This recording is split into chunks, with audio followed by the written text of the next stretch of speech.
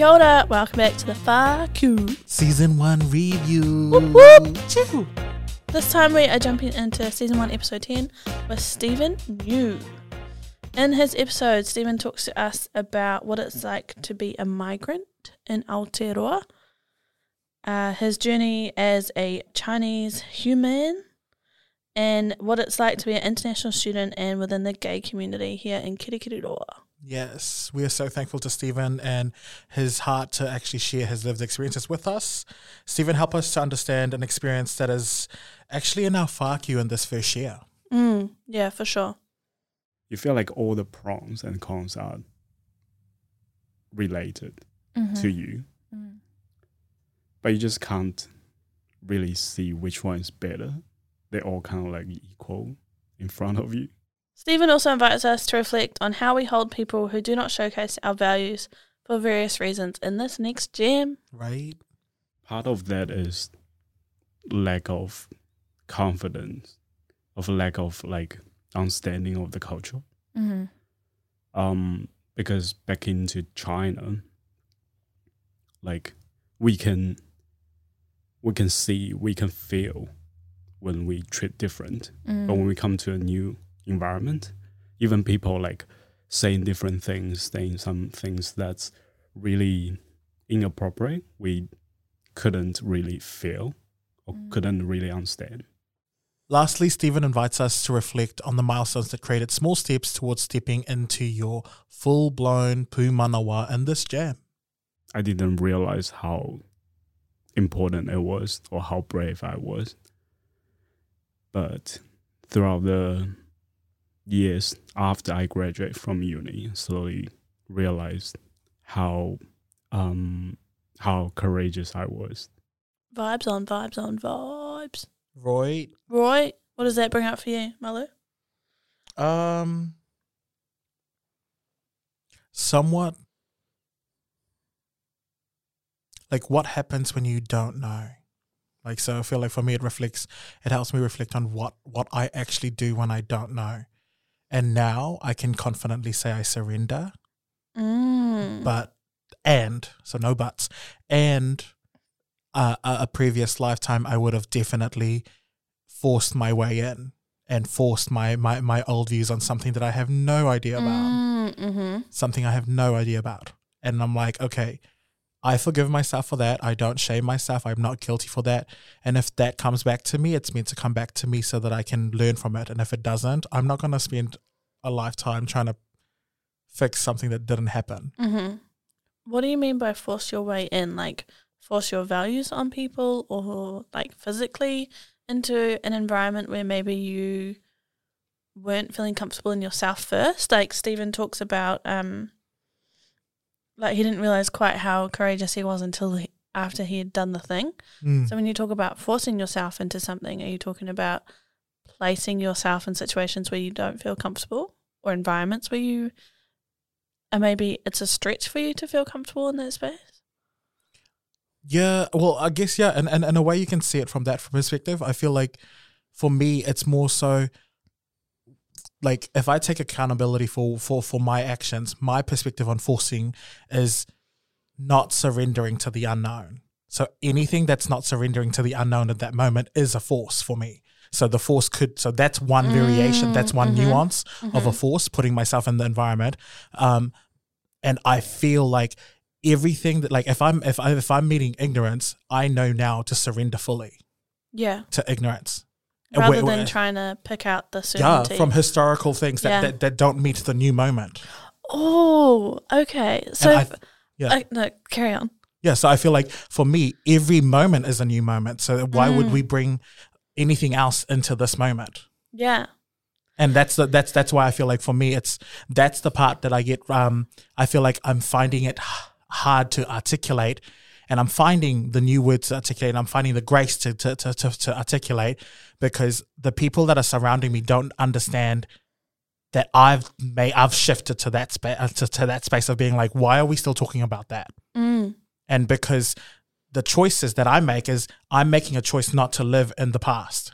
And the people around, like the people that are still catching up to themselves are in that. So I guess that's why That's where I'm coming from. What Yeah, about you? that's beautiful. I can really resonate with that because I've been having conversations with someone lately about like something that they want to do, and they've asked for my opinion about it, and I said, well, all of my evidence shows that that would not be a good thing to do because the evidence of my life has said that people who I interact with that are like that, I've only ever had bad experiences. Mm. And then they came back and they were like, well, this is my experience with this kind of that person. So like, like this kind of person in the world. This is my experience here and here and here. And this is different. This is my evidence. And I was like, cool, that's great. This is my evidence. Mm. But that's that living in the past, right? Whereas if we go into every situation as a new situation, yesterday I interacted with someone who was that kind of person and had a great experience. Mm. And so interesting. so to me, I feel like everything is new. Even if we are really, really familiar with each other's traits and with each other's perspectives and each other's way of articulating. And to me, I accept that. It's not a removal of that. It's accepting that and also allowing new to come through. Yeah. Thank you, Stephen Yu. Yeah, thank you, Stephen. That was beautiful. That's actually like a light bulb moment for me right now. Really? Yeah. In what way?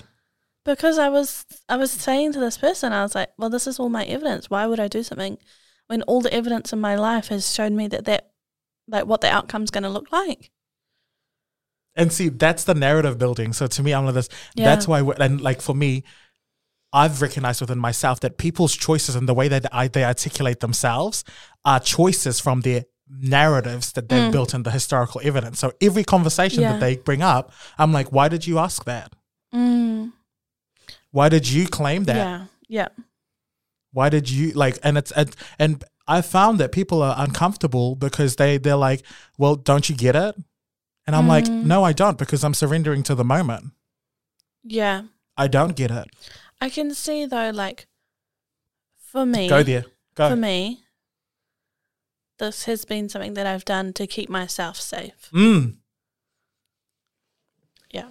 100%. And it's just like, I found that was such a safety measure for me. And it doesn't serve my new thinking.